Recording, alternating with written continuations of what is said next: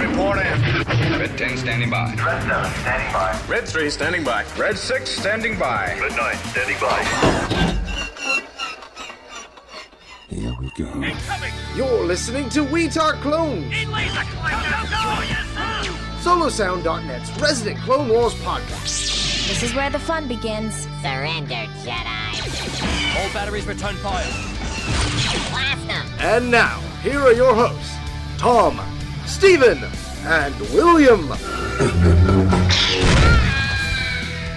Welcome to the Ion Cannon Podcast. I'm one of your hosts, Steven, and I'm joined by my friends and co-hosts, Tom and William. Today, we're really excited to have Riley and Bethany back on the show. Riley, Bethany, welcome back. Hi. Thanks for having us. Yes, indeed. Glad to be back on. It's like old times. It is. You know, watching Clone Wars, recording again. Wow. It is. Isn't it crazy to have Clone Wars back and now sadly gone? But I don't think it's back anymore. Well, it was back for one episode. Fun. It was fun, guys. Good times. Well, fun fact, Ion Cannon, or as it was previously known, We Talk Clones, was the second podcast episode that I had ever done, ever. And here I am. I forgot about back that. At the end of Clone Wars. Look at that. Crazy. Full circle. Full circle. We launched the career of the one and only Riley. Wouldn't have happened without us. You know, that's actually true. Careful what you say there, because you may be taking credit for things that you'll regret at some point in your career. That's true. When I inevitably go down, I'm taking you with me. Hey. Yeah, thanks, guys. I'm excited to talk Clone Wars again. I guess probably for the last time, maybe? Question mark. I'd probably pretty definitively. I have a feeling this is it. There's nowhere they can go with this at all. Well, even more so than that, like at the screening we went to for the Bad Batch, Dave Filoni told me, like, you know, he said that it's not the same without George, and he doesn't know if he could do anymore. He did these last 12 episodes as to like fulfill a promise to the fans and to George and finish out the story. But it was really hard not doing it without George and the rest of the crew that originally worked on the series. And he doesn't know if he could do any more. We might get other stories with the characters, but this is the end of the Clone Wars. Yeah. Yeah, and it totally makes sense. Yeah. We know it's the end of the Clone Wars, then the Empire rises up, and then you get Rebels and like the Galactic Civil War. We know history, William. Exactly. I'm actually curious, before we dive into the episode itself, what both of your thoughts are on this arc so far and the season. Riley, let's start with you. Oh, I was going to say, that's kind of you. I was about to say vice versa. Look, no, you go first. No, you. No, you go first. I mean, so my first instinct for the first episode of the arc, it was just a sigh of relief, because the Martez sister arc was, I think, an unfortunate detour that reminded me of a lot of my like the decent but not great episodes of Clone Wars, and it's hard to watch after all this time and excitement and hype. That 4 of the final 12 episodes weren't really my cup of tea. So I'm not to be too negative, but I just like coming into this arc, it was sort of just a sigh of relief. But yes, this arc is what is set to wrap it up, and by the time, and I think it's really the close tie-in with Revenge of the Sith that was most impactful for me, was how well they threaded the needle. I have my own gripes and complaints, as I'm sure we all do as fans, but I think largely speaking, it's a satisfying ending that I'm so glad we had the opportunity to get. Totally. Bethany, your thoughts? It was honestly a little strange at first watching another season of the Clone Wars, and then I have to echo Riley's thoughts with the Sisters arc, because even though I really enjoyed parts of it, it felt rather odd after leaving Ahsoka behind and like her not being a Jedi anymore, and some of these other really impactful recent arcs from season 5 and season 6. And so when we did get to the final arc, hoo boy, I was not emotionally prepared There might have been wine involved. There might have been tears involved. It was a lot. Like there I was, May 4th, Star Wars Day, and I was both really excited and really dreading the final episode. And that also, by the way, is the day that I started my application process for the Space Force. And so it was a very odd day. Yes. Yeah, it's yes. quite a day. Wow. Yeah, it's definitely, I think you said it right. It's bittersweet because on the one hand, it's so nice to get these episodes and finish up the story, but it is sad that we're kind of going through an end again. I guess you could say the third end in some ways. The first time we weren't expecting it to be the end until a week later, and they're like, "Oh, by the way, that was the end." We're like, "What?" And then the second time was when they got the Lost missions, and we thought, "Well, it's not really the end, but it's better than we could get otherwise." And then this time, actually they finished it off perfectly. And I think the best thing about it was Dave was able to tell the story that he wanted to say, and he ended it the way he wanted it to. Yeah. And he stuck the landing like you wouldn't believe. No, for sure. But before we get into too much details about the episode, real briefly, we actually have a pretty exciting announcement that came on May the 4th. Taika Waititi is co-writing and directing a new Star Wars film for theatrical release. So we thought, they would change their focus exclusively to the shows. Nope, they are definitely still working on the films. We don't have a release date. Obviously, don't know what the story is going to be about. But I really enjoyed Taika Waititi's episode of The Mandalorian. He directed the season finale. And so I'm very, very excited to see what he comes up with Christy Wilson Cairns, who is co-writing it with him. What do you guys think of this? I'm looking forward to it, and the reason why is because since he worked on The Mandalorian and with Jon Favreau with Dave Filoni, I have faith in this because he actually has people he can go to and ask for advice, especially when it comes to Dave Filoni. And they work together. Go ahead, Steven. I always look at Thor Ragnarok as that's the main film of his that I've seen, and it's one of those things where if you look at the first two Thor movies and the third, he managed to pull off a very well done tonal shift of at that point already a very well established character and turned it into a really, I think, compelling movie and story. And I look forward to see what he can do in the same vein in the Star Wars universe, really. Mm-hmm.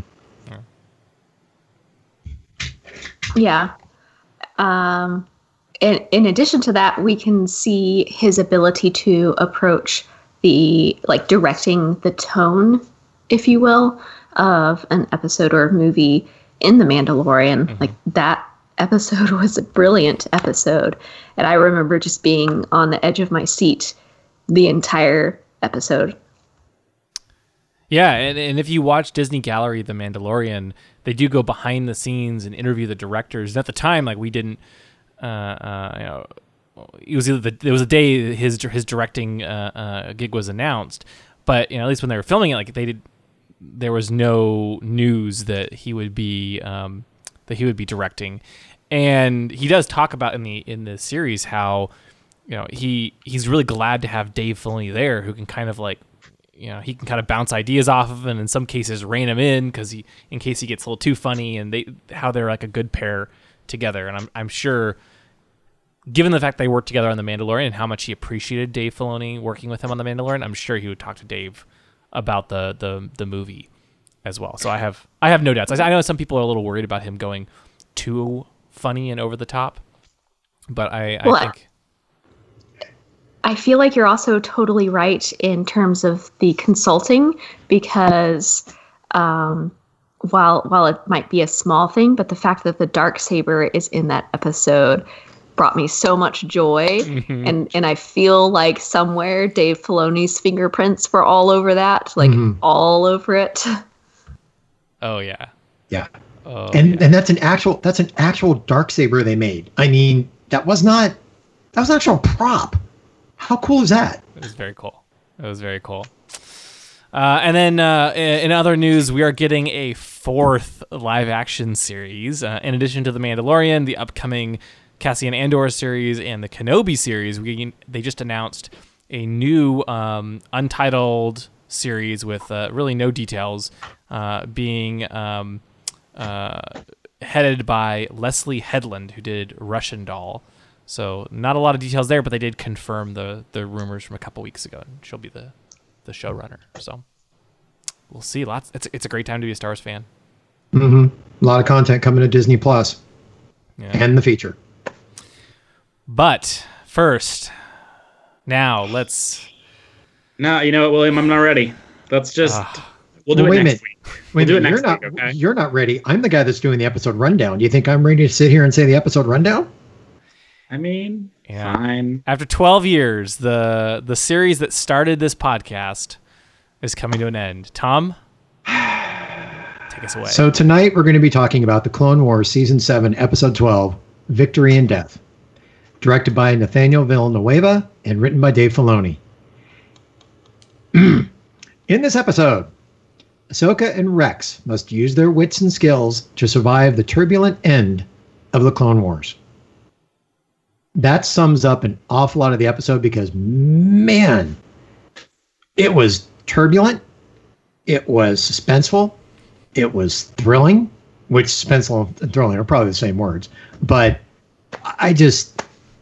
I've watched it, I think, more than the other episodes combined already. It's a heck of a way to end the show. I also appreciate the wordplay in that synopsis, having seen the full episode and how like there's a lot of action in the sky. It's fairly turbulent. Yeah, it's great. It's well done. But yeah, no, it's like I think the best part about the episode, it literally picks up where we left off in the last episode, where you had Rex and Ahsoka in the med bay, and they needed to figure out how they were going to get out of there. Mm-hmm. And we got some very almost haunting music, reminiscent of Qui-Gon and Padme's funerals at the beginning. Yeah. Which is, very, very different than we've seen in the show in the past. Yeah. And the one thing I really appreciate about this is Ahsoka did not want to do any real damage to the clones. She sat there and asked Rex, which you could tell he was very hesitant, because he even told her, they're going to kill you, but she wanted him to use his blasters on stun, because she was not about to kill any of them. I appreciated the sentiment, though it's a little bit undercut by the fact that she's also the one who let Maul out. And Maul very much did not have any hesitation, let's say, in ensuring that any clones that happened to get in his way would not stay in his way. But I think from her point of view, she couldn't do it because, remember, very, very much later in the episode, she sat there and told Rex, they are good soldiers. They basically were only doing their job, just like he was. And she was not going to do anything to harm them. Yeah, what I actually found most fascinating is the fact that Rex seemed less concerned about killing the clones. Like Ahsoka told him to put the blaster on stun. Right. Ahsoka, repeatedly said we shouldn't, I don't want to kill him. And at one point he's even like, I hate to tell you, but like they're gonna kill you. So, and that was I think the most surprising thing, because I wasn't really expecting that. What do you think? I would hesitate to say that Rex was okay with it, though. Like, the scene where Ahsoka removes his helmet is just heart-wrenching.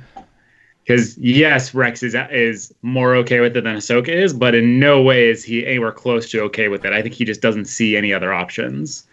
And he wants to do what he thinks is best. Well, I also think that Ahsoka is coming at this from the perspective of questioning the Jedi's more recent role as warriors and generals. And she's hearkening back a bit to what is the Jedi's purpose? It's to help the people, and that's what she's been foot stomping for several episodes, and was learning from in the Sisters arc, whereas Rex was born, raised in, bred for, and taught and lived war his entire life. So, and she even tells him that the purpose of the clones being soldiers, that they are good soldiers, and they're doing not just what they know and what they've been taught, but what the inhibitor chips are having them do. So I think she's drawing on the peacekeeping side of what being a Jedi would be like. Whereas Rex is drawing on the only thing that he knows, which is war. Yeah, and I guess in this case, the enemy has become his brothers. Yeah. Or his brothers become the enemy. Yeah. It is a very heartbreaking moment. And as you said, Stephen, the animation of like the emotion on Rex's face and the tear going down his cheek, it's some of the best animation they've done, and you can really see the pain on their face. And what also helped in that scene, and I know we jumped so far ahead, but it was the acting of Ashley Eckstein getting that emotion through on Ahsoka and making you basically believe it. And by doing that, that actually was making him realize that she's right, and that's why he was breaking down. Because, that whole scene worked on so many levels. D. Bradley Baker did the exact same thing when it came to Rex. Ashley did the same thing when it came to Ahsoka. The voice acting in that and the animation in that was just superb to make that scene so heart-wrenching. Especially when she took the helmet off. I mean, I'm sorry but how she sat there and took the helmet off was just like admitting that it's like, you know what? Take that off for a minute and realize you're not a soldier. This is an emotion that's getting to you right now. Oh, it's we've said this before, but like they, especially for these last couple of episodes, they elevated the animation. They brought the dialogue and the script to another level. They brought the voice acting to another. They legitimately are firing on all cylinders coming into this finale, and then the finale just continues it. Mm-hmm. Yeah. So Riley, what are your thoughts?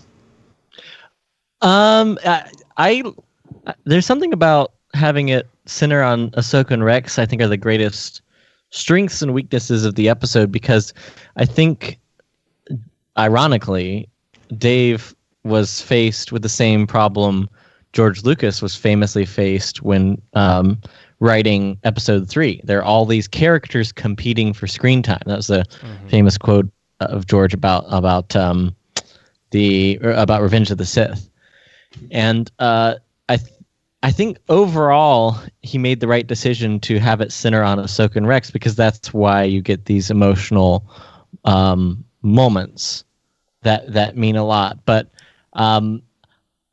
for me, I don't know, the conflict. I think the one thing I kind of really wish that I had seen personified more, that I think was the missed opportunity.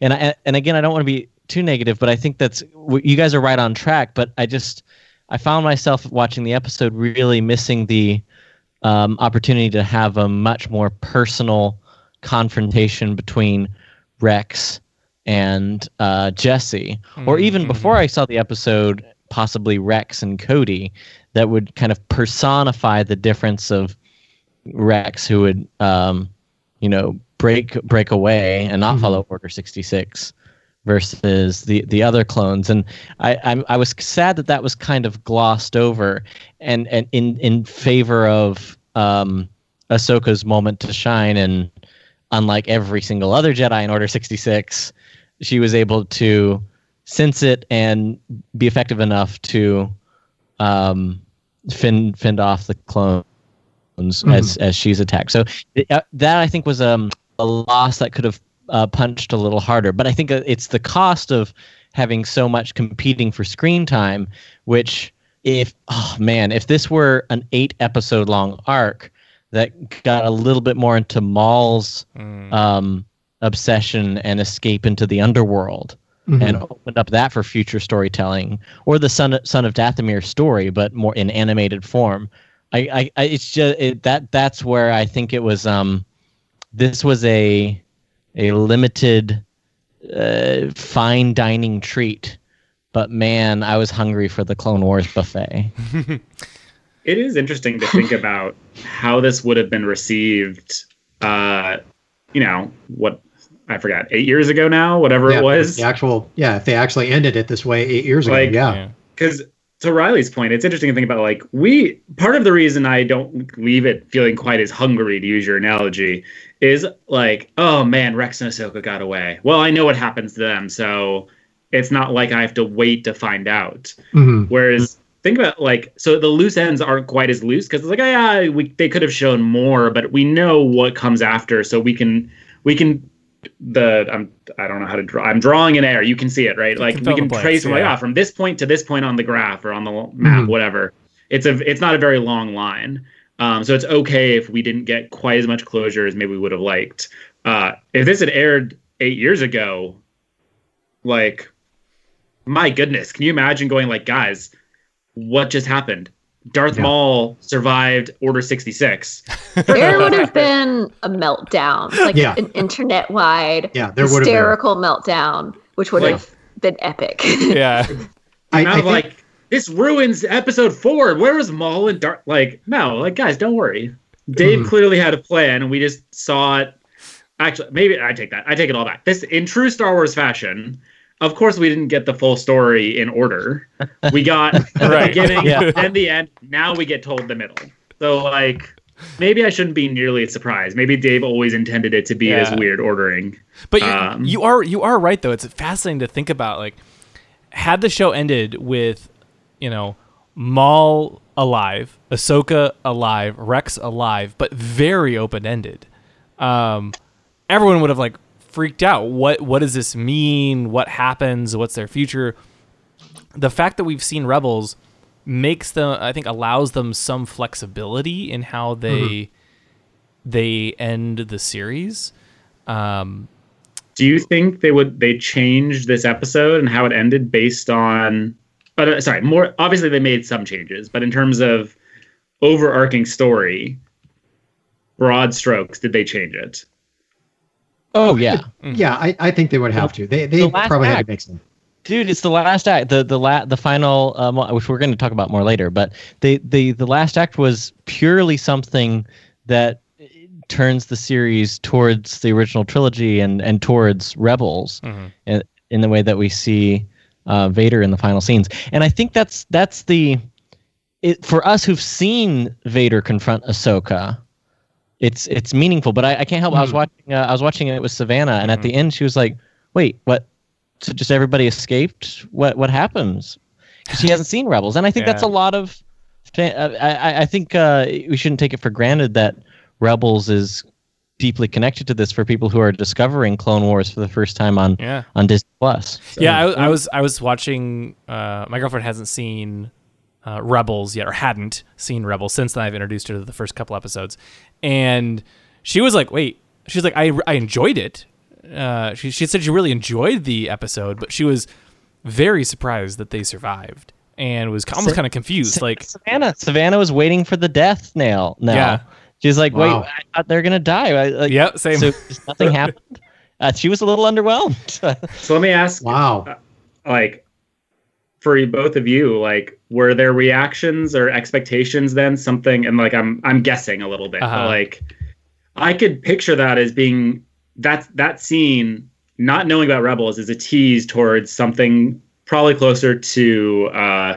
The next series is Darth Vader hunts down Ahsoka. Mm-hmm.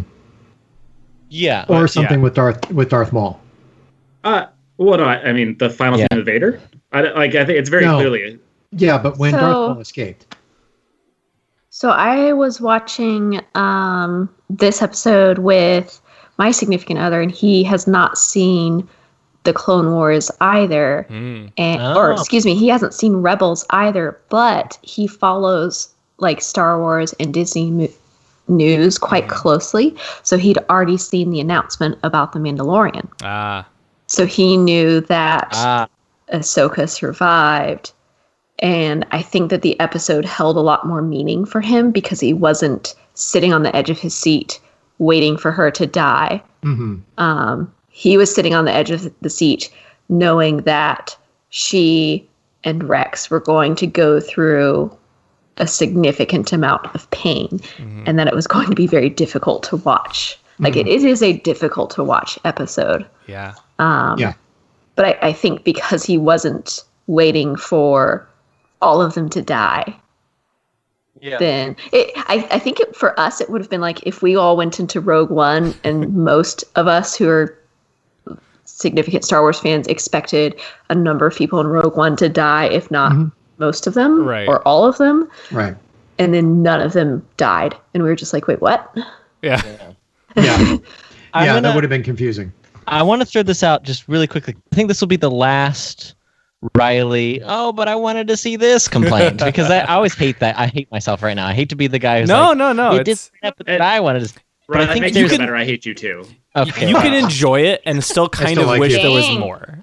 Sorry, Riley set it up, and I just didn't. I felt like I had to. I'm sorry. Yeah. Well, it's so No, you're Ray, good, I you're good. understand your point, but I don't agree with your point of Rex not having a moment to shine. I think the moment between him and Ahsoka was his moment. He knew that nothing that he was going to say would have any impact because he himself, he held off momentarily from following Order 66 when he was trembling and his blasters were shaking. But then the inhibitor chip kicked in and he couldn't resist it. It had to be removed from him.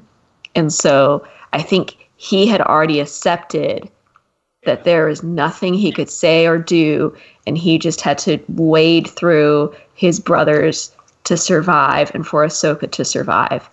And I think that's the moment. But what the problem is he tells us that it's dialogue on screen. It's not an emotional moment where you see it on screen, and I think that's something that it's the sort of implicit where. And I think that's kind of what I was leading up to, Bethany, because it's right, very adjacent to that, where with Ahsoka and Vader, they never cross paths again. And going back to the Clone Wars movie, guys, 2008, this is when the series introduced the very controversial idea that Anakin had a Padawan. And in the movie, Yoda, as if talking to Star Wars fandom, said that there's a reason that Anakin should have a Padawan. And ever since that film came out, if we ever coincided with the timeline of the events of Revenge of the Sith, and I think, frankly, looking at the way George and Dave Filoni were building out Anakin and Ahsoka's relationship through the whole series, it's the main thrust of the series is Anakin and Ahsoka's relationship. They were building towards a confrontation in the Revenge of the Sith timeline, and the fact, and I was just a little heartbroken, guys, that we didn't get to see the glimmer of light that they're still good at Anakin, because in Revenge of the Sith we're left to take Padme's word for it, and if you've seen the original trilogy, you know what she's saying is true. But man, for the kids growing up watching the Clone Wars and seeing Anakin fall, if we got that glimmer of they're still good in him in a moment where Vader is unwilling to fully carry out his new master's order because of his relationship with Ahsoka, I think that is just probably the biggest missed opportunity. And I promise that's the last, hey, this is a missing piece. But I feel like the whole episode was leading up to it, with the way the first episode of the arc opened with Anakin, the hero without fear. And I was just, the fact that they never crossed paths was a little heartbreaking in this arc. So this may be, I'm going to look to actually all of you, because I feel like this was at a celebration and I don't quite remember it. But I swear I remember Dave Filoni talking about exactly what you're describing, and basically saying that the most important part, or maybe it's the lesson to take away or something along those lines, was that Ahsoka could never have brought out that light in Anakin. Like it's in some ways the tragedy of Ahsoka is that she could never be that person. We know that Luke is the only one who ever had a chance and ended up making Vader reconsider his choice. And everyone else is fuel for the machine of hate that is Darth Vader. I swear I remember him saying that somewhere, but I don't remember where it was. Do you guys remember? Because, like, to me, that seemed to be the point of George and then Dave Filoni bringing her on as a character. Yeah, I think. Well, so I think. Yeah. I think you're both right. So I do remember Dave saying that. I don't remember exactly which celebration, not but crazy. Yeah, it does sound familiar. I will say it does sound familiar if Dave talking about Ahsoka isn't the new Luke who's going to redeem Anakin. Right. I do remember that. I think it was a celebration. Yeah, and I think the thing about Ahsoka is it's not necessarily the end, but it's more about the journey with Anakin and trying to bring out, more of kind of like help us get to know Anakin better through this Padawan, a different side of Anakin. See maybe why he might be more likely to go to the dark side because he, not only does, Padme die and Obi-Wan quote unquote betrays him and stuff, but, he, from his perspective, but he, his Padawan leaves him, never comes back, not really comes back, and that sort of thing. So like, on the flip side, though, while it I can see it fueling Darth Vader's anger issues, fear, anger, hatred, and suffering. However, I think Ahsoka is both simultaneously. Anakin takes that and uses that to fuel his anger and his hatred, but he also, I think, better phrasing it, she plays such a significant role in his life in helping him to become a better person, that he has a better foundation for redemption. So, and a greater fall, a greater fall. It makes the fall more tragic because of that. And that's without quite one thing that Clone Wars has accomplished is it has made real the true tragedy of Anakin Skywalker, the hero falling, and you see, and it delves into Palpatine's manipulation, and whether it's she gives him a glimmering moment of redemption, or even if she showcases the full dark side fall of Vader. Either of those extremes, the fact that they don't meet or interact outside of briefly in the one episode when she gets the 501st half is just heartbreaking to me. Yeah, and I think that's one of the weird things about the difficult things about this show. It's such a big ensemble cast, and there's so many different plot threads going on with the show. We take a random episode and just go to check in with this random character, random background Jedi, and have a whole episode or two about them, or a whole arc. And the show did kind of bounce around like that. And ultimately at the end, Dave Filoni has talked about this. I think he actually talked about this in the Bad Batch screening, kind of alluded to it. He didn't explicitly say anything about the Siege of Mandalore, but the Clone War, Revenge of the Sith is Anakin and Obi-Wan and Padme's story, and really Yoda and Mace Windu and all the big Jedi. Their story ends in Revenge of the Sith, and he can't really retell it, because then it would also feel like it would kind of fall flat. It's like, oh, I've already seen this. And so he has to leave that story for Revenge of the Sith. And so he's basically telling the story where they set up all of these characters, all these dynamics, and then we get up to the end and they basically have to explain it away in dialogue, or very brief scenes where you don't actually see them, but maybe you hear a call or whatever, as we've seen in the Siege of Mandalore, where it's like, yeah, General Grievous, the big bad guy you guys have been fighting all season, he's captured. Count Dooku, he's dead. Obi-Wan, he's off to Utapau. Anakin, we see we don't actually if you're a kid who's never seen the other Star Wars films, you don't even know that Vader's Anakin. Right. It's, you know, like, you just see Darth Vader walking and picking up a lightsaber. It's only because we know everything else that's happened. And it's a very interesting problem. Like, how do you end a series where you really can't tell the end of any of your major characters? And all the major villains and all the major heroes kind of have to be wrapped up off screen in some ways. It's a tough problem to solve. And it's an impossible problem to solve. That's kind of what I'm kind of working through this therapeutically with you guys live on air. But it's like one thing I just never really thought about it. And if I had thought about it going in, it may not have hit me as hard. But like the way Maul's story is open to continue and the way Ahsoka's is open to continue, there's not really another way of doing it. Other than the epic Ahsoka versus Vader fight, but that's right. I guess it's never going to happen. Well, and the Rebels problem of now that they've done Rebels and they did that because they never thought they'd go back and do Clone Wars. They put that confrontation there. Yeah. Now all of a sudden they could. Bet you that's got to be a Filoni thing. Like they were going to do that battle and they used it in Rebels. You might be right about that. I also like if we're talking about how you don't know that Ahsoka survives, this episode feels very different watching it. Imagine if you had not seen not just the Star Wars movies, but specifically Revenge of the Sith. Because, oh wow, I think that the episode is great on its own. Let's say that the only Star Wars thing you've ever watched is the Clone Wars. It holds a lot of meaning. But, oh man, would you miss so much? Would you be left with so many questions? It comes out of nowhere. Yeah.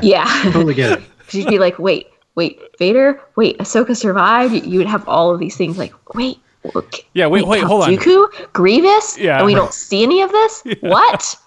But you see, that is an issue to where Ahsoka Tano was never in, I'll just say it, episodes 1, 2, and 3. She was only in the Clone Wars. If they were to somehow have had any kind of connection of her and Anakin at any point that affected anything within Sith, that's where their problem was. I think, Stephen, you mentioned that Filoni walked a very fine line with this because he knew he couldn't affect Sith in any way. And there was no way she could even, because we even saw last episode where Yoda sat there and said, do you want to tell Anakin anything? If she would have even told Yoda, hey, this is what's probably going to happen to Anakin at some point because Maul said this. We all know Maul, to the Jedi Council, lies. We also all know that Maul tells the truth because flat out, many times, he's telling the truth and everything continues because he told the truth. But if that's the case, that would have affected Sith. He walked the fine line to where he kept a main character, very beloved character from the animated series, out of the actual live action series the best way he could. And it worked. The way I look at it actually is a combination, I think, of what you're all saying, which is Filoni used his fundamental thing he had to figure out to do before all the stuff we've just talked about is he has to tell a compelling story that people want to watch. And it just so happens the best way to tell a compelling story is to tell a story where you actually have control over what happens. And it's actually something I think we see throughout throughout the Clone Wars, as we talked about it. It started as very much this Anakin and Ahsoka and Obi-Wan show. And the farther along they got, I think the more they pivoted on telling stories about the clones, telling stories about Ahsoka, because these are stories that hadn't been told before. This was new ground where they could tell a story that no one had heard before. They could chart a new course for it. Pardon, and so Riley? I think it got to the end and Meeber Gascon. a critical character. But it got to the point where I think I can't imagine this finale having gone any different. Right. Yeah. Because to do so would have been to hamper their ability to do the rest. Even if they had 8 episodes to do it, I think they still would have made similar choices because they could never really show the Ahsoka v. Anakin fight. Right. At least not after they made Rebels. No. Right. No, even before they made Rebels. I'm not sure you could have done it going into episode 3. Not before. Like, no, it would have been. It would have had to be like almost like a prologue, an epilogue, where it's like, sometime after Order 66, Ahsoka realizes that Anakin is Vader. Somehow puts the pieces together, and maybe there's some sort of connection, and he kills her or something. Like, I don't know. They could have done something like that, but I think you're giving Filoni too little credit. Yeah, I think. And I don't know what point during Clone Wars, if it was season 1 and this was always a plan, or if this was something that maybe they changed or developed later on. But I honestly suspect that they always intended Ahsoka to live. And yes. Yeah, I agree with that. I suspect on top of that, they always expected Ahsoka to play a larger role in a future series. And I'll actually say, I don't think Rebels was the original intent.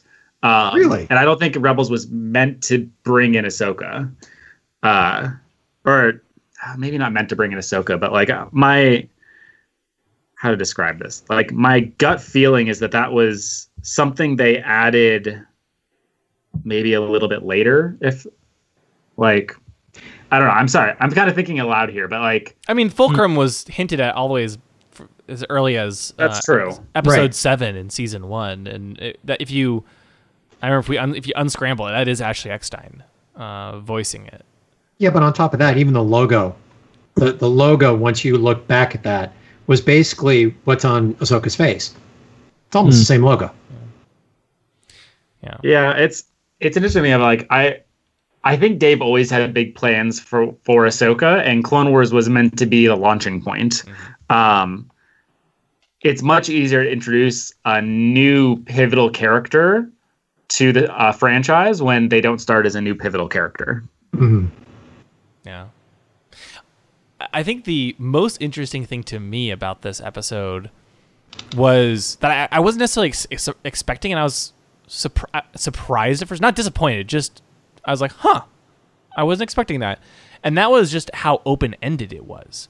You know, we talked, like, we knew she was going to survive. I honestly thought we'd go further past the end of the show and see, like, you know, what happened to, like, would we see Wolf and Gregor show up? Mm-hmm. Would we see, you know, her finding out, I guess she finding out more about the Empire, clearly, and like, you know, Maul was right, that kind of shock and realization, because clearly she doesn't find out about Vader until season 2 of Rebels. She's it's I think the second episode of season 2. She's in the ship, and Vader's pursuing the ghost, and she realizes, she like senses Anakin in the Force, and she's like, oh my gosh. So like, obviously they can't find that out, but I guess I wasn't sure how much of like the ruins of the Jedi Temple would we see, or kind of setting up for the future. And they didn't actually do a lot of that, but I'm okay with that. Well, then they would have been repeating what happened at the end of Rebels, because you had Sabine Wren sit there and give a whole dissertation about this is what happened, this is what happened, this is what happened, this is what happened, where I have no problem with it being open-ended, because now I think, didn't Dave Filoni say there are stories that can be told, but not within this medium, they can be told elsewhere? And we've already gotten an Ahsoka book that kind of retconned her quote-unquote death. Do we? Yeah.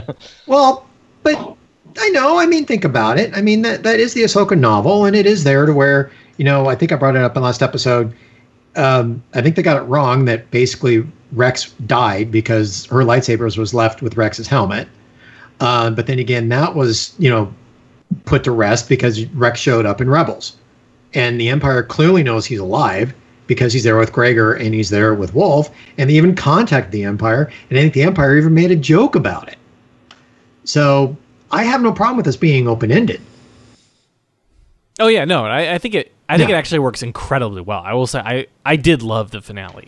Like I said, it's very stuck interesting. the landing like you wouldn't believe. Yeah, it's so interesting. So to get us back into the actual episode, because I really love this section. So Darth Maul was released to basically create havoc. What did you think about him taking out the hyperdrive room the way he did? My goodness, sir. Bring it on. Let's talk about this one. This was great. He definitely knows how to cause mass destruction. Steven, you were going to say something? No, just it's one of those things like I feel like I read this somewhere, but like it's one of those things that like it feels like it's out of the Force Unleashed, right? You're just ripping parts of the walls off, and not small parts of the wall, but like big honking generators. Okay, what about when he used the Force on that one poor clone trooper to turn his weapon on the other three and nail the other three to the wall? One of them was a headshot, by the way. It's all just brutal. Yeah. and totally, like you said, reminded me of Force Unleashed. Yeah. And it sets up a really interesting, visually, a really interesting dynamic for the rest of the episode because they basically rip the ship, the Republic Star Destroyer out of hyperspace, and which, by the way, that animation and the visual as it like comes out of hyperspace, and it's very cool. Falling apart as it came out of hyperspace with the clouds and the debris. My God, talk about cinematography and animation outstanding. Kind of reminded me almost of the Holdo maneuver in terms of just like visual, Yes. But it's gorgeous. It was gorgeous. And I loved how we get this, basically this slow crash toward a planet that then adds additional tension throughout the rest of the episode. That there was already a lot of tension where Rex and Ahsoka were facing off against their former friends. Maul's trying to escape and wreak havoc. But now to add on to this, you have a Star Destroyer that's going to crash into a moon. Not to worry, we're still flying half a ship. Exactly. And honestly, some nice symmetry with with Revenge of the Sith in many ways. Yeah. It's kind of doing it in Revenge of the Sith in reverse, almost. Yeah. If you think about it too, Dave Filoni has always had at least a little bit of a troll side of his nature, like a fun-loving troll who's just like, well, do you know? Do you not know? Is she dead? Are they dead? Are we gonna have another? Like, Dave Filoni, his entire Star Wars existence has just loved mildly trolling the fans with guesswork and hints and, Star Wars. Just like little tidbits, Yeah. Yeah. Oh, yeah. So okay. So Maul's off doing his thing, and he actually played a much smaller part in the final episode than I was expecting. Like he basically tries to race off after the shuttle, after he destroys the hyperdrive generators. And like Ahsoka has to go deal with him, but that's basically it. And I really had no problem with that. No, because really the last 3 episodes, it was a lot of the focus between Maul and Ahsoka, and Maul basically telling the truth through 3 episodes. Right. Yeah, and then with this one, he was there for his purpose to move the story forward, to create havoc like she wanted him to, and be brutal. Done. Yeah. I mean, we know he goes to Dathomir and then continues leading his criminal underworld, as we saw in Solo, and eventually ends up on Malachor and Rebels. And we don't know what happens to him, but like there's enough there we can kind of fill in the pieces. And I would love to find out more about his backstory, but it just kind of ends pretty open-ended there. Well, hopefully at some point, like I said, there are stories that Dave said are meant to be told in other medium. Hopefully we'll get this at some point. Yeah, but I did love the dynamic with the clones in the hangar. And I know you mentioned, Riley, that it would have been nice if they'd done it more. But I think since the beginning of the Siege of Mandalore arc, we knew they were going to have to be building up to a confrontation with Jesse, and that is what we got. And I really loved the scene. Yeah, it was my favorite scene, like the in terms of the dynamic of the clones, because that is we actually get like that face off a little bit. At least even if it wasn't quite as there wasn't as much background or weight to it, but there was still that sense that Jesse's I don't know, he's irredeemable, and he's sort of the face, ironically, because he's wearing the helmet and Rex is not, but he's the face of the clones who are under the spell. And I have to say, I really, really appreciate the fact that multiple times throughout, or I shouldn't say multiple times, but like during that conversation, we talked about it and kind of like, oh, what if, look, Ahsoka's not really a Jedi. It's okay. Yep. And I love that there's like, Rex tried that. And no. Right. That's dumb. No. But he not only tried like, that. Yeah, you're right. Jesse even turned it back on him. Right. And said, you're the one that gave the order. And the fact that they brought it up was just perfect, given that it's been a big fan theory. Like, well, she's technically not a Jedi, so the clones could be like, oh, JK, we're not going to kill you, and no, that's not the case at all. And I appreciated it. I thought it was a nice kind of nod to a lot of the theories that Rex even uses that as a stalling tactic, knowing it wouldn't work, but that it would give them time for the droids to do their thing. And the one thing I really liked is when Jesse basically sat there and just said, enough is enough. You know what, Rex? You are in violation of Order 66. You're going to be demoted. You're going to be this. You're going to be that. I just love how Rex kind of turned to Ahsoka and said, yeah, I didn't want to be a commander anyway. Which, in Rebels, he calls himself Captain Rex. Yeah. So I don't know if he kind of took the demotion anyway. Oh, yeah. Well, he never liked that title anyway. Exactly. Good callback, both of you. Yeah.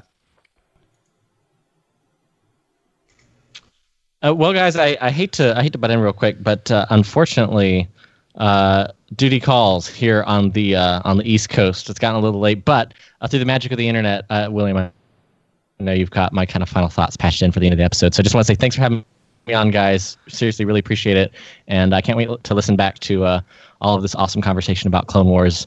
And thanks for being my Star Wars therapist. Oh, thank you for joining. It's always such a great time to have you on, and we know that the Empire is actually coming after you. So please don't die during Order 66. Keep an eye out for Tarkin. Yes, will do. Thanks, guys. Bye. Okay, well, we are sad to see Riley go, but duty calls. And speaking of duty calling, Jesse is forced to. That's got to be the worst segue we've ever had. But this is the last episode of the Clone Wars, so there we go. The Rex. Again, we started talking about this a little bit just a minute ago, but I just loved the scene in the hangar with Rex and Ahsoka at gunpoint, and the whole time you get like the shot of the moon in the background, like with the hangar stretching far off into the distance. It's just gorgeous, and the fact that we get to see one of those clones we've known for a while, Jesse being the one to like try to. I mean, at this point, they know that Rex is helping out Ahsoka. Mm-hmm. It is pretty heartbreaking. It's so sad to see. Again, it gets back to the last episode where you had Rex give the whole dissertation about, clones are loyalty. They're this, they're that, and he even said it himself. Those are his brothers that are out there. So it is very heartbreaking to see Rex go through this because he also knows that they're doing it against their will. Yeah. It is a chip inside their head. He's the only one out of all those clones that had the chip removed. Yeah, it's painful to watch. It is. Like, it's really hard. I mean, I hesitate to use this analogy, but like, this is the fight between Anakin and Obi-Wan on Mustafar. This is Rex calling out to his literal brothers and knowing that they can't hear him. And if they can, they don't care. Yeah, they can't reason it out. And there's nothing they can do. There's absolutely nothing that they can do. Yeah. It's like, And Ahsoka and Rex both know that because they both know that Rex was trying to kill Ahsoka too. So there's literally nothing any of them can do or even attempt without getting the chips out of their heads. Yeah. Right. That fight scene in the hangar, though, I mean, that's just, you want to talk about a gauntlet that both Rex and Ahsoka had to go through. Thankfully, they had the droids helping them. But which is to classic, sit there and have classic Rex Star Wars. face the brothers like that, just man. And I really appreciated how they made it a big ordeal to escape Order 66. It wasn't simple. It was basically an episode and a half of escaping Order 66 and all the things Ahsoka had to do to get out of there. And I really appreciated that because it could have been easy just to say like, oh yeah, Ahsoka escapes, or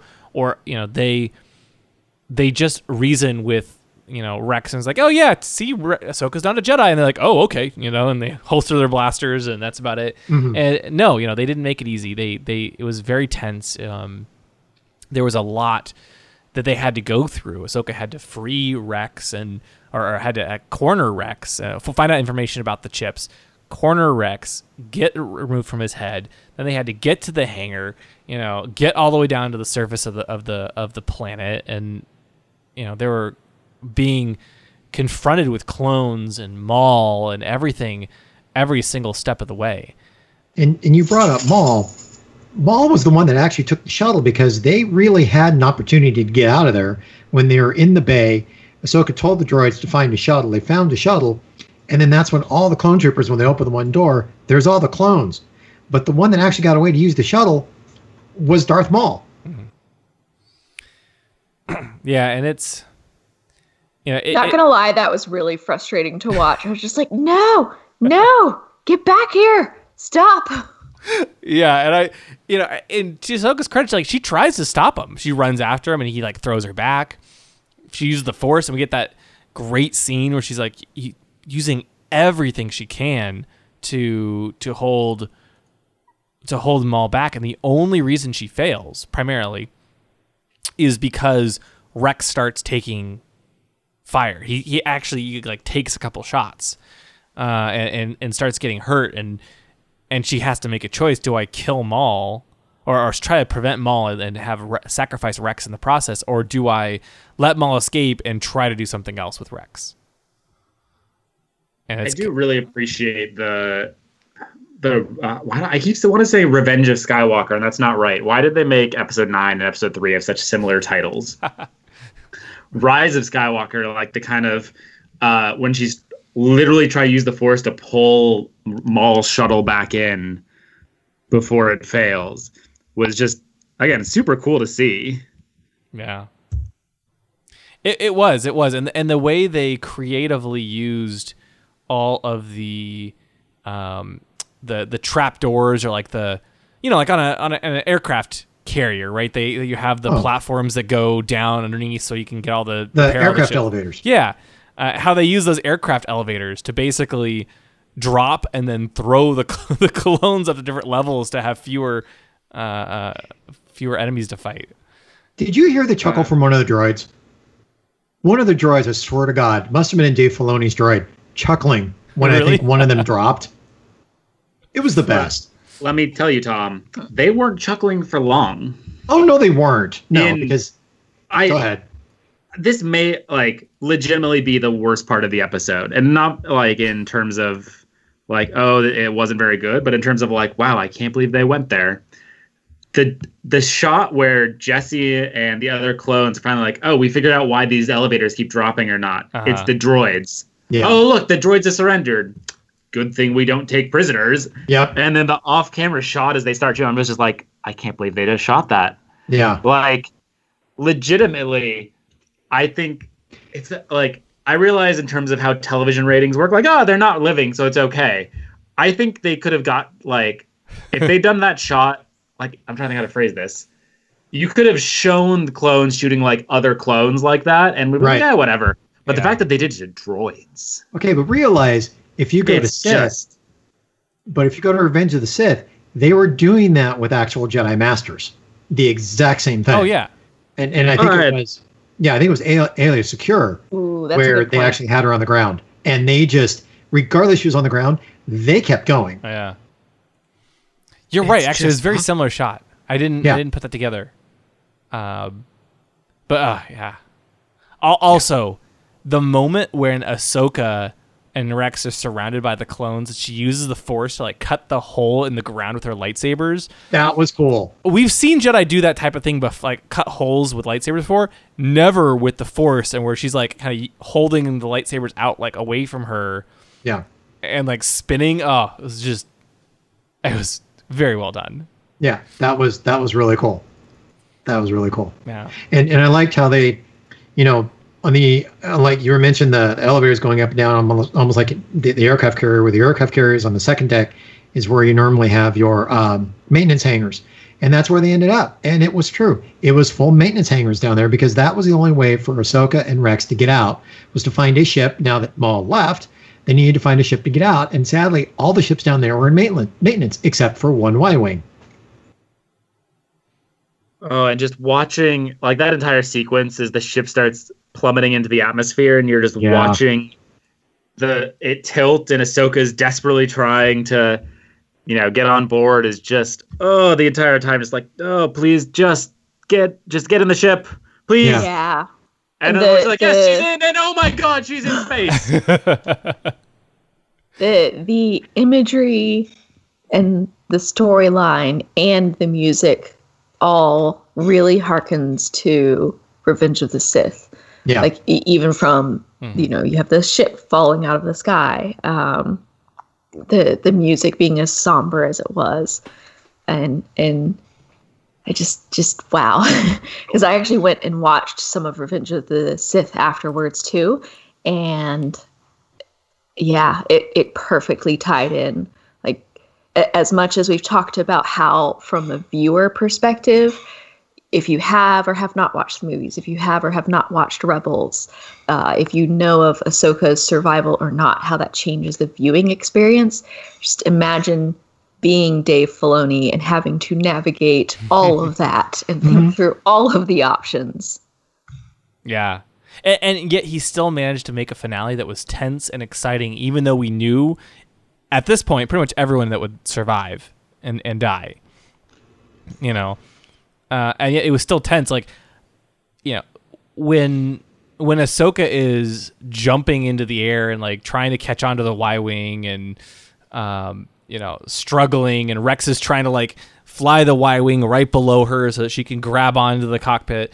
Like, you still are on the edge of your seat, Leonard. Like, almost thinking, will they make it? Even though in the back of your head, of course they make it. I think the best thing, and it was a great callback to Caesar Mandalore, was when she was running through the debris of the Star Destroyer just to get to that Y-Wing.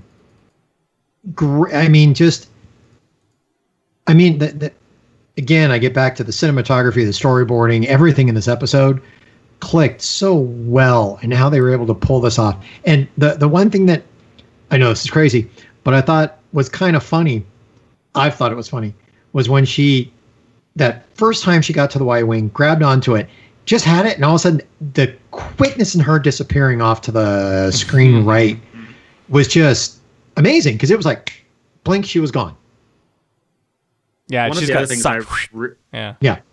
Go one ahead, of the things I Steve. really appreciated was there's a couple of moments where you're watching and you kind of have this feeling of like, wow, there's a lot of debris there. Like, how is she not like getting hurt? And then the immediately next shot is you can see how scuffed and dirty she is from flying through all this junk. You're just like, oh, they did think of that. Of course they thought of that and animated it and gave you the detail, and perfect. Yeah. You can tell they really went above and beyond and animated this like a movie. And I only wish we could have seen it like a movie, because I'm glad we got we got the last two episodes within 3 days of each other, Friday and Monday. But because I think that helps a little bit, because they really are a two-parter, but you could have almost aired it at once. Yep. Just given how cinematic it is and how closely these two tie together. I think for me, and I know we won't see it, I'd love to see them release it, all 4 episodes together, without the other 3 episodes with the Lucasfilm Clone Wars title card. Just boom, boom, boom, boom into the episode. I think that would be, one, the most heartbreaking Star Wars movie anybody has ever seen. On top of that, being the most intense Star Wars movie you have ever seen. Yeah. Yeah. It may put a couple live action films, to shame. But anyway, that's my point of view. But I would love to see that. so would I. So how about that ending?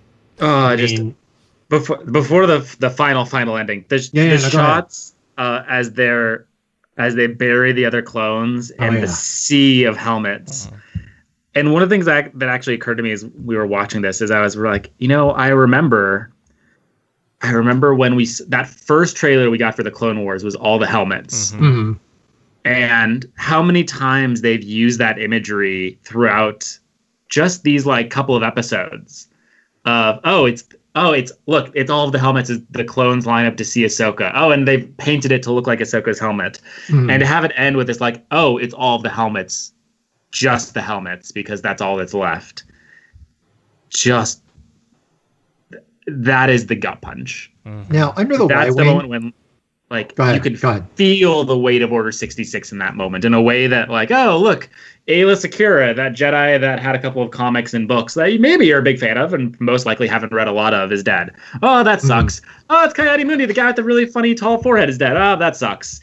This is the moment where you're just like, yep, I feel Order 66 now. I get it. Yeah, and it's the people who are doing the killing of Order 66 that you're now mourning in this case. Because they didn't have control over it. Yeah. And so it's a great twist where we're not mourning like Ahsoka or Rex. We're mourning the people who are trying to kill them. But we're seeing Ahsoka's face on all of the helmets on those stakes. Yeah. And that they went and kind of tried to create a memorial for. And whereas, the Mandalorian had Stormtrooper helmets on stakes that was supposed to appear threatening and scary. Again, some nice symmetry. Now this is more heartbreaking. Yeah. Yeah. Well, and when you think about it in the sense of how we see Ahsoka and Rex in Star Wars Rebels, their character differences, if you will, make sense. Like, this fundamentally changed them as human beings. I mean, it didn't change them into bad people, but I mean, Rex is kind of weird in Rebels, and Ahsoka is a far cry from, the Snips and then the maturing Padawan that we see in the Clone Wars up through season 5. In season 6, we see a lot more change, and now in this season, like, she is no longer the Ahsoka of the past. It's almost like at this point, it was a break. It's not her breaking point, but it's a break for her to realize that now it's like, okay, what do I do? I mean, she's standing there in front of all these helmets. She takes a look at her lightsaber. And I think the best thing about that shot is instead of her turning the hand over and just dropping it, is how she just opened the palm and you see it just fall. It's almost like that, I can't, I don't know. Yeah, it's hard to explain, but it worked on very many levels. Ahsoka has changed at this point going forward. And now she's got to figure out who she is, because even she said she's not a Jedi anymore. She's quote unquote a citizen. So now she's got to figure out going forward who she is. Yeah, and I think that there are cracks, if you will, in the souls of Ahsoka and Rex at this point in time, and they never fully heal. Absolutely. Yeah. It's one of the hardest sequences, I think, to watch at the end. And in some ways, like we were talking earlier about how it's kind of an open-ended, that makes it almost worse because it's easier to think of the Jedi. I agree. Like if Ahsoka had died, you'd be like, oh, well, she went out fighting like she lived, But instead, you get to, even knowing that she has kind of a redemption in Rebels and, is still alive at the end of Rebels too. Like, you can feel just how impactful this event is. Yeah. And I think, finish it because I gotta. I'm repeating myself to some degree, but like, if you told me I needed, like, hey, look, here's what we're gonna do. We're gonna tell you 7 seasons worth of story to make you really understand why Order 66 is so terrible. I've been like, okay, sure. Like, what are you gonna do that's gonna make me feel that as deeply? But it adds so much to episode 3. Yeah. And I think what makes this final sequence work, it was not done with dialogue. Mm-hmm. It was done through music. It was done through, I'm going to say, acting. And it was done through visuals. Yeah. And that is what really made this whole sequence, when you saw that Star Destroyer destroyed. You that saw long those shot clone helmets. was great. Yeah. The clone helmets on top of the spikes, and just the non-verbal and the acting they were able to put within these characters said an awful lot. And even when you get to the point to where time passes, there's still no dialogue. And it gets even more impactful. Yeah. No, I really did love it. I mean, on the one hand, I was kind of wishing we'd gotten Wolf and Gregor, because like how did they escape Order 66, or did they go through with it and then only later Rex found them and pulled the chip out? There's, how did they end up on, how did Ahsoka, how long did they stay there? Did they leave? Did Ahsoka decide, I'm gonna go do this? I'm gonna go help form the Rebel Alliance with as Fulcrum, and we get hints of that. And we don't have to get the story, and I'm okay that we didn't get the story, but I was certainly expecting a little bit more wrap up. And again, I think it's okay, but it was definitely a bit of a surprise. Actually, as I was initially watching the episode, I was wondering, is the planet they land on Selos, the moon they land on, the Selos where we see Rex in Rebels? Mm-hmm. They visually are very similar, especially from orbit. And yeah, we see snow on this planet, and Selos is a desert planet, but like there's different parts of the planet, and not all planets are one biome. Heresy. But that's an interesting question. Like, we may not know. Yeah, the everything official so far just calls it a moon. Part of me wonders, like, is it Selos, where like Rex just crashed there and kind of basically decided to live there forever? In Rebels, though, they do talk about how Rex was last seen in the Selos system, but like it sounded like he was bouncing around a little bit.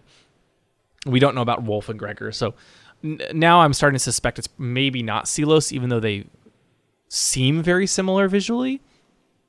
But I don't know. I could see it, I guess. I do wonder, though, why bury the clones and only drop one lightsaber? Because she lost one. Did she lose the other one? Yeah, she lost one of them. Oh my gosh, you're right. Okay, well that explains it then. Ta-da! Yeah. But it does seem to indicate that maybe they're alive if they burying the clones. The great visual. I think she was willing to take the risk, and I think that is a part of her breaking a little bit in this episode. Is even though Ahsoka and Rex go through with fighting for their lives and escaping, the cost is so high. Like they're both willing, particularly Ahsoka, to risk their lives and have Rex put his set his to stun, and they're willing to risk burying their comrades that they had a part in essentially slaughtering, if you want to see it from that perspective. And I think that they don't have an emotional choice, and they're willing to take that risk. Mm-hmm.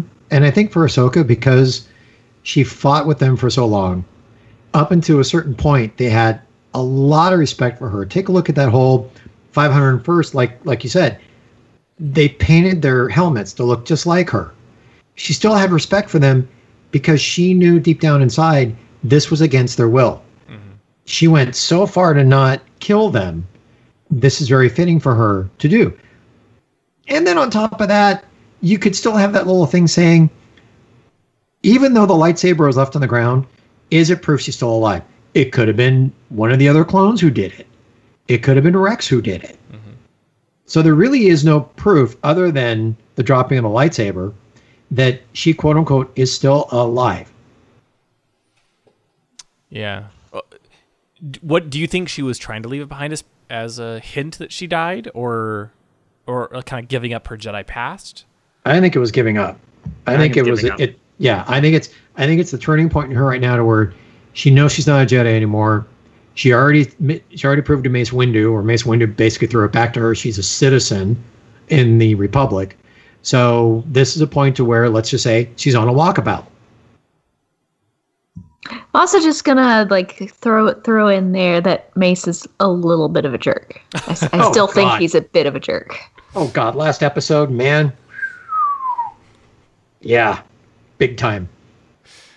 I still like Mace, but yes, he was a little harsh. I like him, but he's one of those people where if you are friends with somebody like Mace Windu, you fairly regularly have to rein them in and be like, "Come on now, you can tone it down a significant amount." It's a great analogy. It's a great description of Mace. Oh yeah. Yep. Okay. Also, one other touch before you dive into the epilogue. I loved how we see Ahsoka wearing her poncho, which very much felt like the end of Rebels as well. There was a nice symmetry there. A very nice symmetry. It's like her series finale outfit. Yeah. It's like she's starting another journey.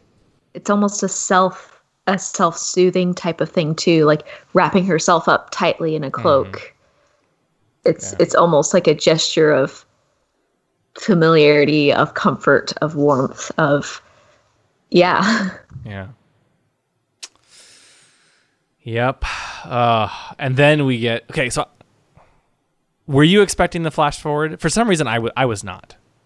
I was not. I was not at all. I wasn't ready. And seeing the Empire, seeing Vader return to the exact same spot where Ahsoka and Rex were is... Okay, so first question. When does this take place? Presumably that's a very good question later? that I don't know how to answer. So I think there's two options. One is it's immediately... And actually, I should say, both are heartbreaking in their own way. So option one is it takes place immediately after episode 3. Vader has just become, Anakin has just become Darth Vader, and he goes in search of the last person that he thinks might still care about him and finds her lightsaber and presumes her dead, basically. The other option is it's after he discovers she's alive in Rebels and he goes to determine what happened to her, which is equally kind of heartbreaking, but in a different way. Interesting. I hadn't considered the second option. They both hurt. Yeah. I assumed it was the former and that he somehow got news of of the ship's crash and went to go investigate to see if she's alive or if she died and what happened to her. Maybe thinking he could even turn her, I don't know. And then he finds her lightsaber, and does he think she's dead? Does he think she's alive? I'm not sure. He clearly seems surprised when he says the apprentice lives in Rebels season 2. Well, that's why it could be because he hasn't heard from her in a while. After he discovers Ahsoka is alive. Yeah. But yeah, I don't know. Wow. It's the fact that all of the helmets have been covered kind of implies it's been a little bit at least, but I guess it's probably been a couple months because, like, you know, he just had his whole body rebuilt. He was burned alive. His wife died. It's true. Maybe not quite ready to. He's sent after a whole bunch of Jedi, world. and he's like, "Oh yeah, that Ahsoka. I gotta go find out what happened to her." Okay, but throw this one out there. Do you think he was actually looking for any proof that Ahsoka lived or died, or do you think it was just they were just going to old Clone Wars sites? I think you want to know. Okay. Yeah, I think so too. Okay. I mean, and whether he's looking because he wants to kill her or because he's hoping she's alive, I think depends on what time it is. But in either way, it's just painful. And it's such a powerful scene to have it. Just no dialogue, just watching Vader see the life he has created for himself. And picking up the lightsaber that he gave Ahsoka.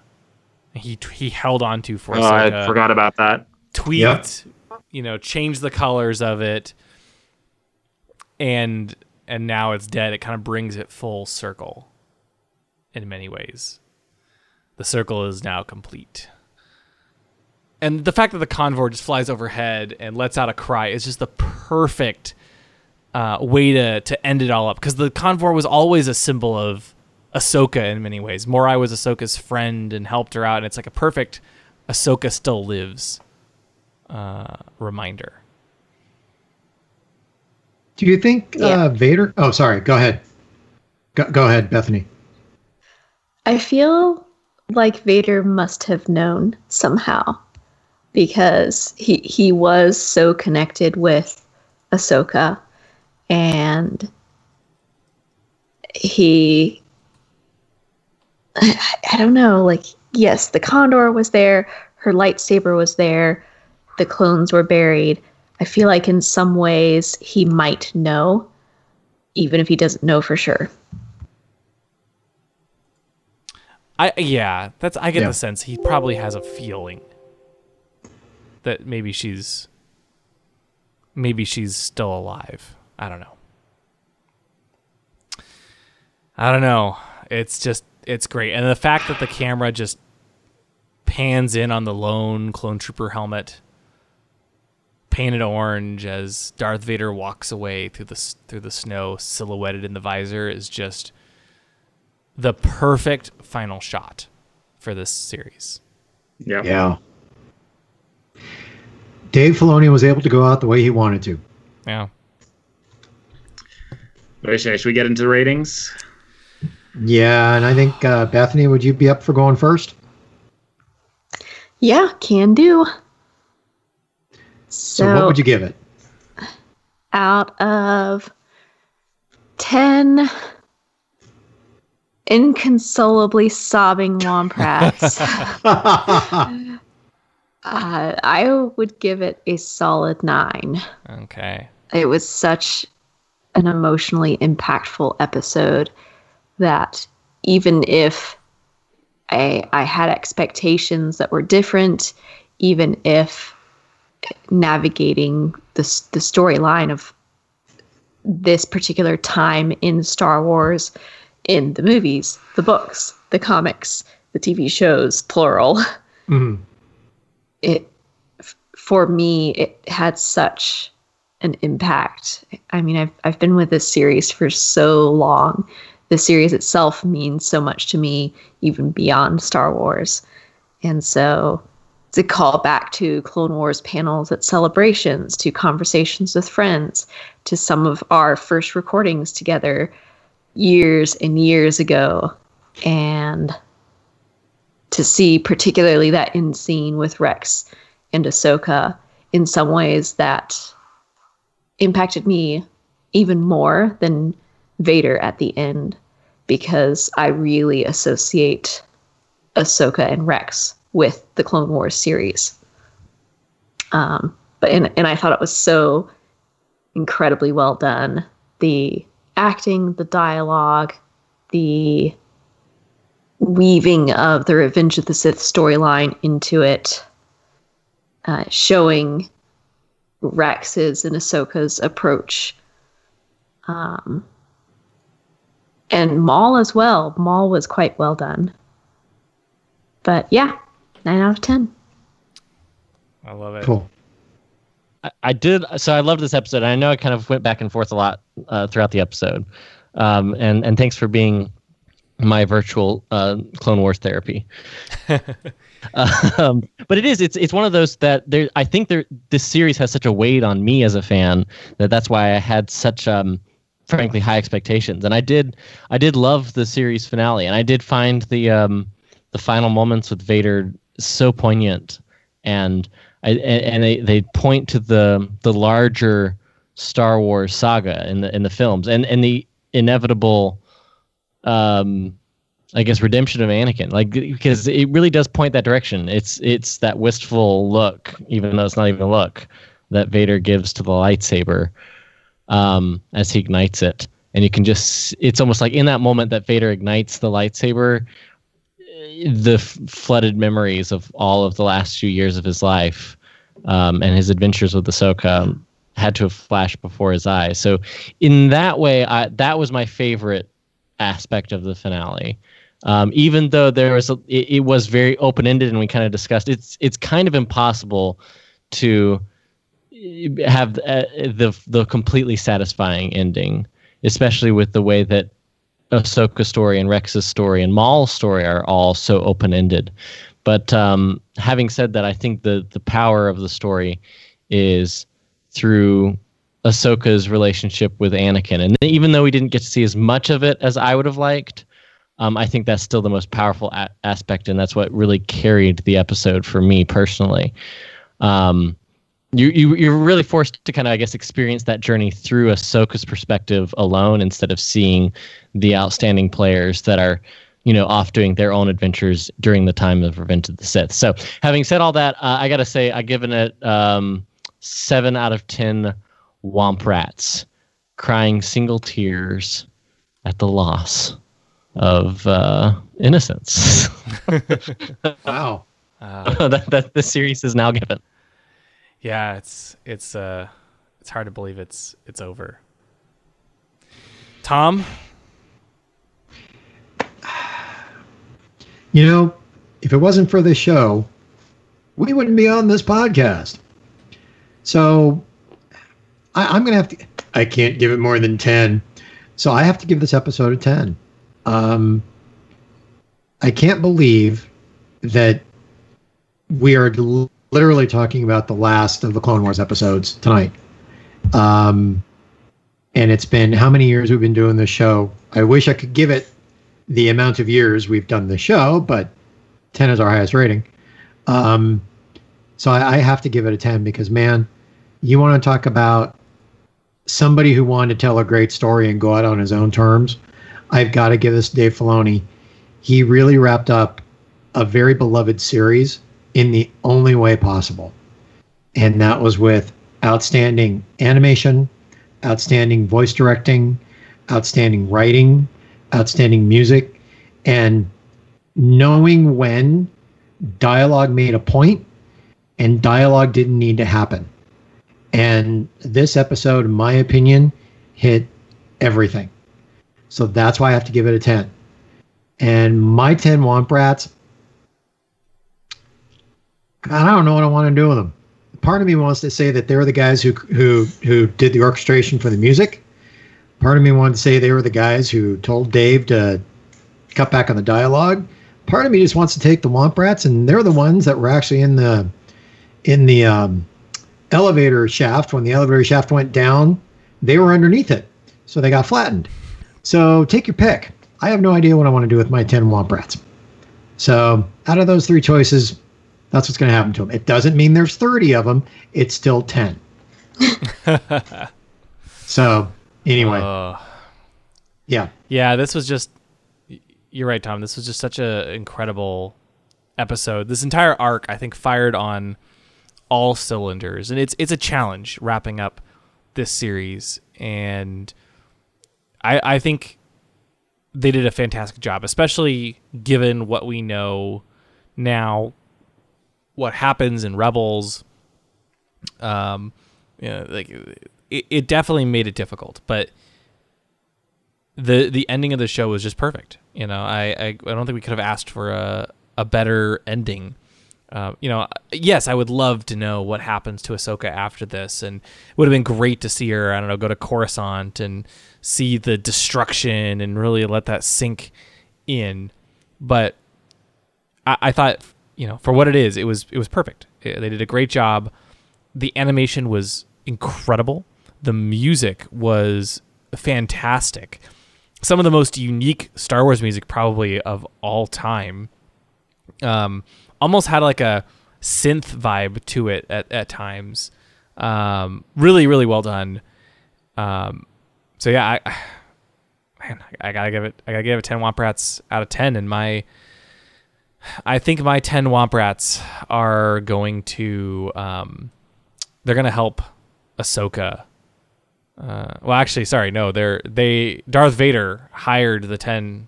He brought the team in of 10 Womp Rats to kind of clear the area of the snow, because you know there's a lot of snow on top of those helmets that they had to kind of dig down through to find the lightsabers and everything else. So the Womp Rat team came in and cleared things out. Very nice. Steven? I guess that leaves it to me, doesn't it? So I think I'm going to have to give this, I think I just have to give it a 10. In no way is it a perfect conclusion to the Clone Wars. I don't know that it's really possible to have a perfect series finale, just because at the end of the day, it's one of your favorite shows ending. And if you care that much about it, there's the fact that there's no more is always going to be kind of a knock against it. But we've talked about this a long time. Like when we found out Clone Wars was coming back, it is so rare that a show gets to end on its own terms. And I am beyond overjoyed that Clone Wars got the opportunity to end as Dave Filoni intended. And they did an amazing job with it. And this episode was about as perfect as I could have asked for. So I'm going to give it a 10. I don't actually really have anything fancy to do with my Womp Rats, just in solitude of what this episode was and what it means. I'll just leave you with a note that, you know, Dave Filoni can't do it alone. And let's just say he's got 10 very small furry helpers that are instrumental in making the Clone Wars happen. Works for me. Nice. Oh, this is such a good arc. We'll probably take a week or two off, and then we'll come back with our season 7 recap, our full thoughts on how season 7 went. You've heard a little bit about it, but we'll dive into it in more detail. And then after that, we'll have our summer break with a couple episodes here and there for some of the big releases or big news. But so stay tuned for that in a couple weeks. But first, we want to thank you, Riley and Bethany, for joining. This was so much fun to have you on. It really was, especially for such a special end to a beloved series. Thank you so much for having us. It means a lot to me that you guys would invite us back for this particular episode. And so I'm honored, and it was fun. It was sad. It was good. But yeah, what a great show, and what a great group of folks who run it. Thank you. Thank you very much. And you know that you and Riley are always welcome to come on the show. So thank you. Yeah, anytime. Do you want to tell people where they can find you? Yeah, you know what? I'll keep it to two plugs. One, StarWarsReport.com. You already listened here to Ion Cannon. You can check out all the cool podcasts we have there, and a bunch of content that's all available right there. It's easy to find, StarWarsReport.com. And number two, we just did a fun little Revenge of the Sith themed series of episodes on the Star Wars Report. It's the most recent 2 episodes, actually, as you're listening to this podcast. So that's pretty cool, and you can listen to that, or actually what I want to point you to, a little insider knowledge, I just made available at patreon.com/Star Wars Report. I just made it free and open to anybody who wants to download it. The full 2.5-hour conversation and commentary that me, Bruce Gibson, and Aaron Goins and my wife, Savannah, gave of Revenge of the Sith right after having watched this finale. So it's us talking Revenge of the Sith during the course of May 5th. As we celebrated, listen, we're too hipstery. We didn't celebrate May the 4th. We went # Revenge of the 5th. So that if you want, you can actually, if you want to sync up and watch on Disney Plus, you can. And the only way to do that is just download the MP3. It's for free. It's available to anybody for free at patreon.com/Star Wars Report. Very cool. Love it. Yes, you can find me online at StarWarsReport.com. It's been a while, but I occasionally do podcasting and writing over there. And I have a Twitter account and an Instagram account at Bethany L. Blanton. Awesome. Yeah. Well, it's, definitely give both of you a follow, and it's so much fun having you both on. Yep. So thank you for joining us for this very, very special series finale. It's hard to believe it's over. It's okay. Yeah, we still have one more episode to talk about Clone Wars and recap the season. Yeah, but that recaps the season. I mean, that's not recapping the actual show. It is kind of not saying it's bittersweet, because yes, you are right. We do have one more episode to basically wrap up the season, but it is kind of bittersweet that this is the last episode of the Clone Wars we're going to get. It is. It really is. Oh, well, and with that, we'll be back in a little bit with our recap of the Clone Wars Season 7. Thank you for listening to the Ion Cannon Podcast, your source for entertainment reviews from a galaxy far, far away. For over a decade, Ion Cannon has covered every corner of the saga, from the films and animated series like The Clone Wars and Rebels, to books, comics, games, and more. If you like what you hear, please rate us in your favorite podcast client. Your review will help this show grow within the Star Wars community. We can be found at our website, ioncanoncast.com, and you can follow us through Facebook and Twitter. To email us, you can do so at contact@ioncanoncast.com. The Ion Cannon Podcast is not associated with Lucasfilm, the Walt Disney Company, or any and all of their respective trademarks or copyright holders. Any opinion expressed on the show are that of the hosts. This podcast is a production by fans, for fans, and is copyright 2018.